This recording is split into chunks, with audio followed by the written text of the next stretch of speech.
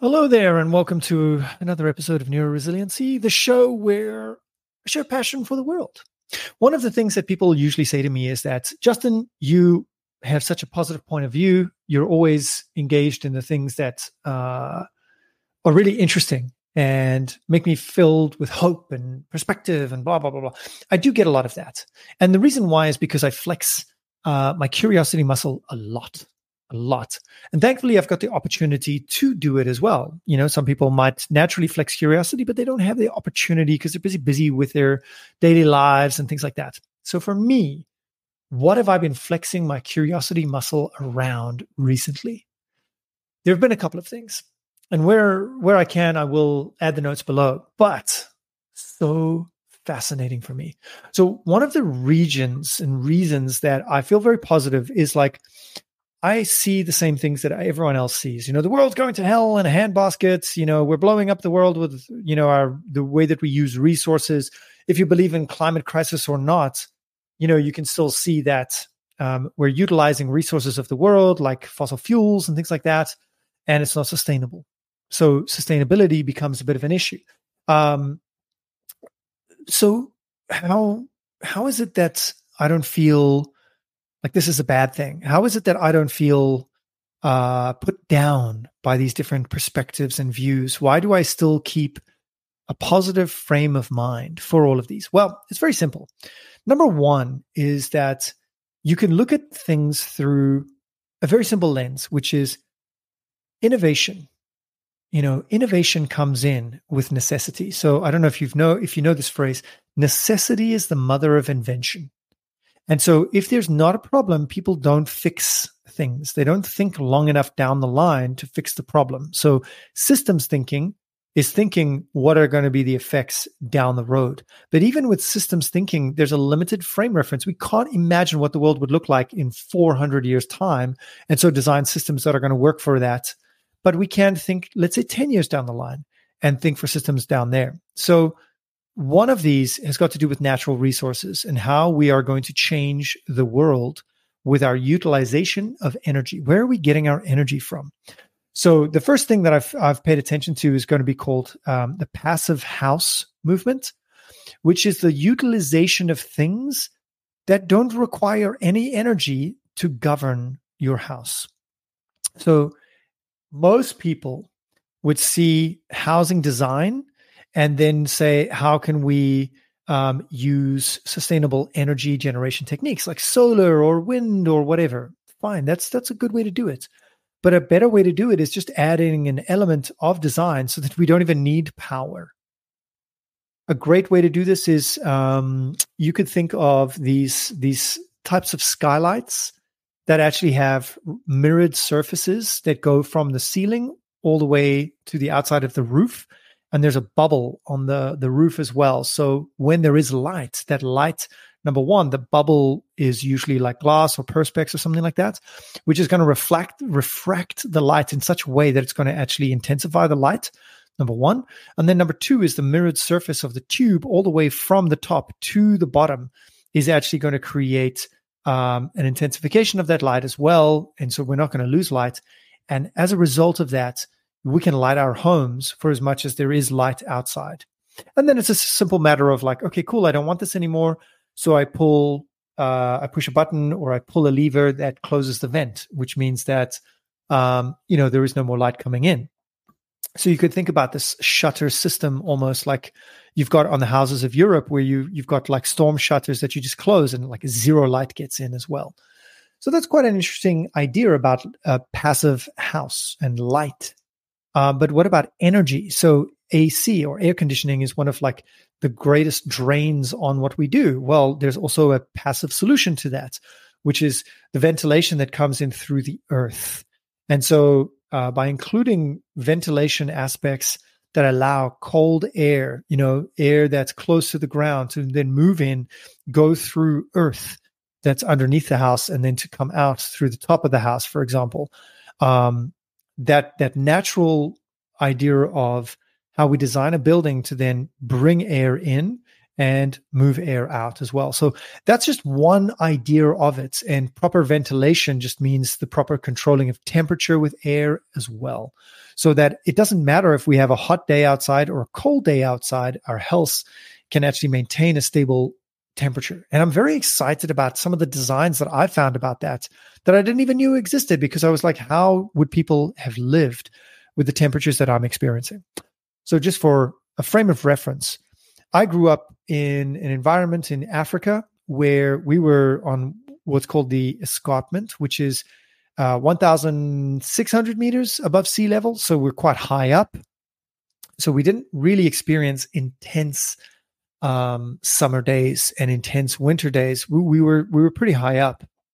So I think the most extreme temperature was about 31 degrees Celsius to 33 degrees Celsius was considered really, really hot. And that's what I grew up with. And that's sitting around the 90s, mid to high 90s Fahrenheit, I think. And now what I'm experiencing down here in the south of Texas is like 44 degrees for the last 2 months was the normal. And 44 degrees Celsius is like 110, 109 Fahrenheit. It was ridiculous. And I was thinking, how can people live like this? But, there's various ways of living with that as well and managing temperatures. And I think, by saying that, we got to get rid of fossil fuels. Well, no, fossil fuels are allowing us to live right now. But being aware of fossil fuels running down and the impact that fossil fuels are having on the environment, it makes other solutions a lot more attractive. And to what degree would design come into this, where we stop using fossil fuels to then cool our houses, because we can cool our houses by just designing our houses differently or adapting our houses so passively it takes care of itself. So that's one of the things that I'm really excited about. And it's really interesting to see the effects of like passive housing, and then asking questions like that of how could we design something so that we don't actually need energy to power something. That's always very interesting for me. One of my friends introduced me to this as well. So the second area that I'm very excited about is always space. And you think about the impacts of the planet, the climate crisis, etc. We're going through resources and issues with resources and rare precious minerals. And something that I learned is that China has pretty much cornered the market on its rare and precious earth materials. Not just the fact that they have an abundance of them, but they know how to process them better than anyone else in the world because of the damage that it does to the environment. There's also a lot of Chinese regulations that allow companies to mine and process these things and do damage to the environment because they don't care about the pollution. And that's why, a lot of the times, countries that will have these rare precious minerals won't actually extract them because of the damage done to the environment. So looking at it from that perspective, we can see, space as an option here as well. And this is what I'm quite excited for. And we've seen a lot of development and advancement in the technologies of going to space and doing things in space and bringing space down to Earth as well. So, we're talking about SpaceX being one of many companies that are actually making movements here. And part of this is because whatever processing is a highly polluting process that we can find here on Earth that destabilizes the environment, imagine an affordable way of doing this in space. I'm not even saying in low Earth orbit. We can even say on the moon or on Mars or whatever. So we start a supply chain. Now, obviously, we're not near to this, but this is what I could see for the future as a solution as well, so that we stop doing things, stop the processing plants, and stop all the things that add value to us being down here in places where it would highly pollute and highly contaminate our environments. So we can allow the environment to regrow and, reverse a lot of the crises that we're currently seeing and stabilize, Earth's weather a little bit more or whatever. Now, part of that is also going to be space mining. And this is where we get into another thing. So space mining is something that is estimated at being $1 trillion industry because we can't really put a price tag on it. It's going to be something that is going to cost a lot of money initially to go up there to mine minerals from different parts of space. Now, the easiest thing to say here is what are you talking about, Justin? Well, there's a lot of asteroids that are up there that are just floating around. And a lot of these asteroids have got rare, precious minerals on them.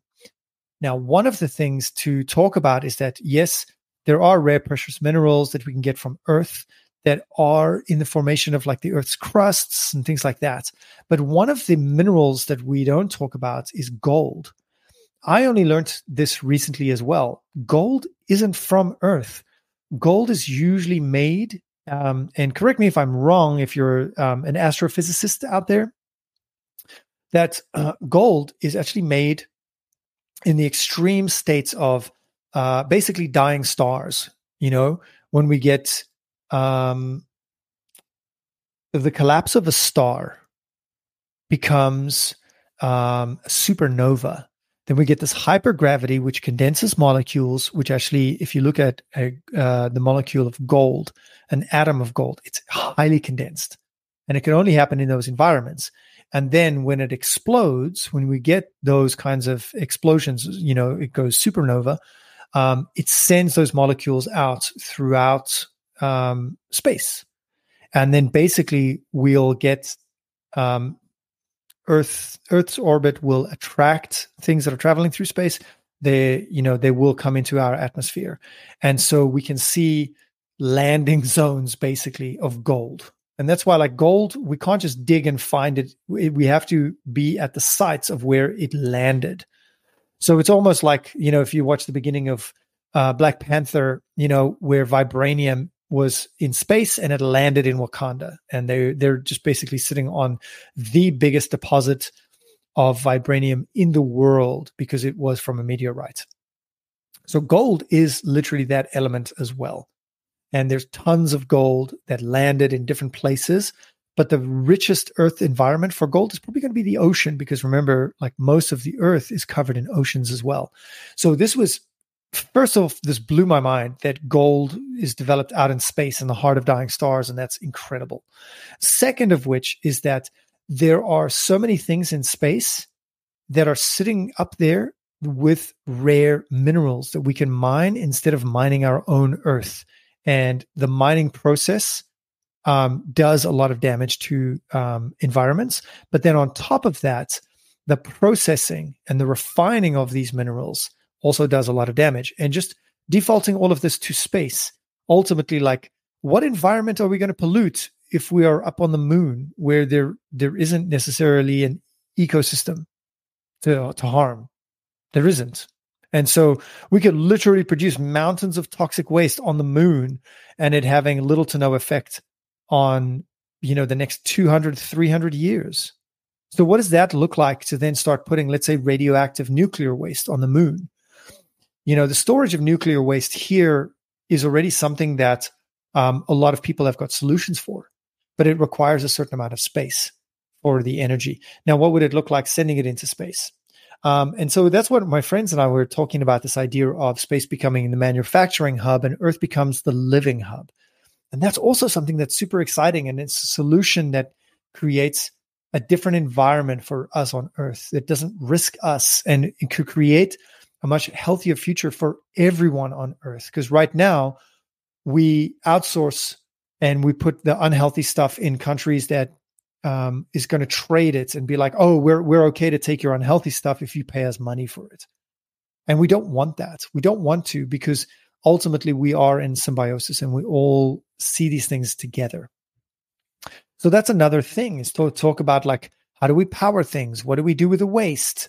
Where are we actually mining? And think about how many problems that would solve in and of itself. That blows my mind. Incredibly, I can't communicate with you how much that excites me to think about these kinds of possibilities and options, and to think about things like propulsion through space as well, where there's a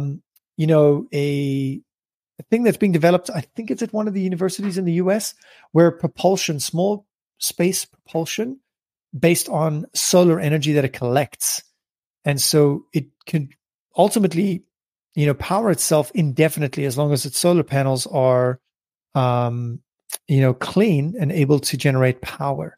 It can continually go, perpetually, shall we say. So these are the things that really, make me excited And on top of that, we're also getting to a space culturally where we are seeing different things. Now, I might make an episode that dives deeper into this, but I had a really great conversation recently on culture and the evolution of culture. And I am a huge believer in, cultural beliefs and traditions changing over time to better suit the environment. So if you think about like the Japanese code of the samurai and honor and things like that, and how much that actually influences Japanese society today, but actually how much has been abandoned because it doesn't suit society as well. So there's always an influence, but we'll also see how much of it has been abandoned. It has been noted down. It has a place in history where it is studied and it is honored, but we don't need to keep living that code today. And that's important. So we literally we take notes of cultural things that exist today, but abandon the ones that don't work because they don't work and they won't allow for the best adaptation and the best advancement of the human race. And so I'm excited by that as well, to see an adaptability in cultures.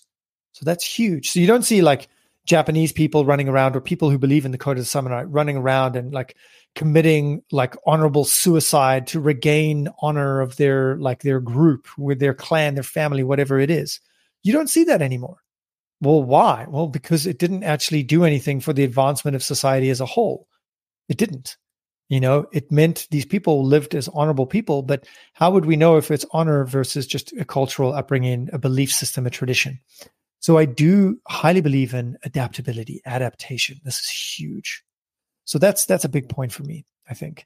And that also makes me excited to see the adaptability of people. We talk about globalization, and this also excites me. Now, many might argue that globalization is dead. Regarding trade, resources, things like that, diplomacy, sure, I could see how we're entering a new phase.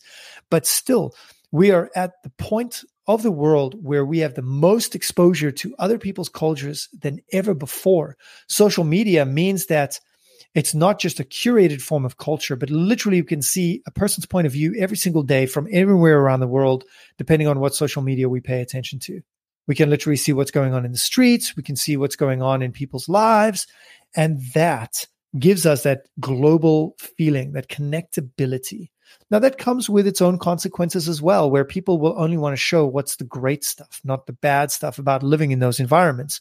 And we can create a kind of coveting of other people's states of being. Like if you see someone's life in Colorado and they're only showing you like the glorious outdoors that they live with, of course you're going to be like, oh, I wish I was in Colorado. This person, I always feel like my landscape isn't good enough and I can't wait to move there. What they don't show you is also what they have to put up with because of living in Colorado. Like what are the cons of living in Colorado, the pros and the cons, and what you have to trade. Everything has a price. And sure, it might not be a con for you right now, but once you've lived there for a while and that's your frame of reference, what does that mean to you as well? So all in all, there are exciting things about the world. There are exciting things going on. And what do you choose to pay attention to? Do you choose to pay attention to how globalization is breaking down because there's trade wars and embargoes and sanctions and all that kind of stuff? Or do you choose to pay attention to how connected we are and how we're enriched by being this connected? Do you choose to pay attention to how social media is ruining people's lives, or how social media connects people with similar interests and hobbies? Like I only go on social media to look at dogs or to look at, Brazilian jiu-jitsu videos that are funny, or, people sharing education. Social media is a great place for education, to see little quick things that people do, business, exercise, stretching, nutrition. It's interesting. And it's also interesting to see how much nonsense there is out there, but it always starts a debate, which is great in my opinion. Are you paying attention to climate crisis, land grabs, resources, and things like that, and how sustainable or not sustainable certain practices are? Or are you focusing on like, well, what does the future look like for this type of thing as well? Where is it going that is actually strong, and not just, can we go back to a primal way of living and living off the land, and we've got too many people and we need to cut these things out. And I think that that speaks to something that I'm looking forward to in my life, which is we've got just enough space to start gardening our own vegetables as well, and looking at things that can actually bring you a connection with nature is growing your own food, your own vegetables, your own things, and then also preserving them. And what does that look like to have like a sustainability around that as well? So I'm looking forward to growing my own potatoes. So I hope that this has given you some kind of excitement, some kind of insight into a way that we can look at anything in the world and be excited because we can see possibility and where the future is going to lead us. And remembering that two people being exposed to the same information, one person is going to be incredibly negative and the other can be extremely positive. And it depends on your frame of reference, your perspective, and what is it that you see the world leading towards. All right. That's it from me. I hope that this has been an insightful and exciting episode for you. Let me know if you want to hear more of these. I'm very happy to make them because I am exposed to very interesting information on a regular basis. I laugh my ass off. I think it's very, very interesting to stay in touch with the world and not just numb yourself out and try and distract yourself with happiness, but rather integrate what's happening in the world into your happiness as well. And that is what neuroresiliency is all about. That's it for me. I'll see you in the next one. Ciao for now.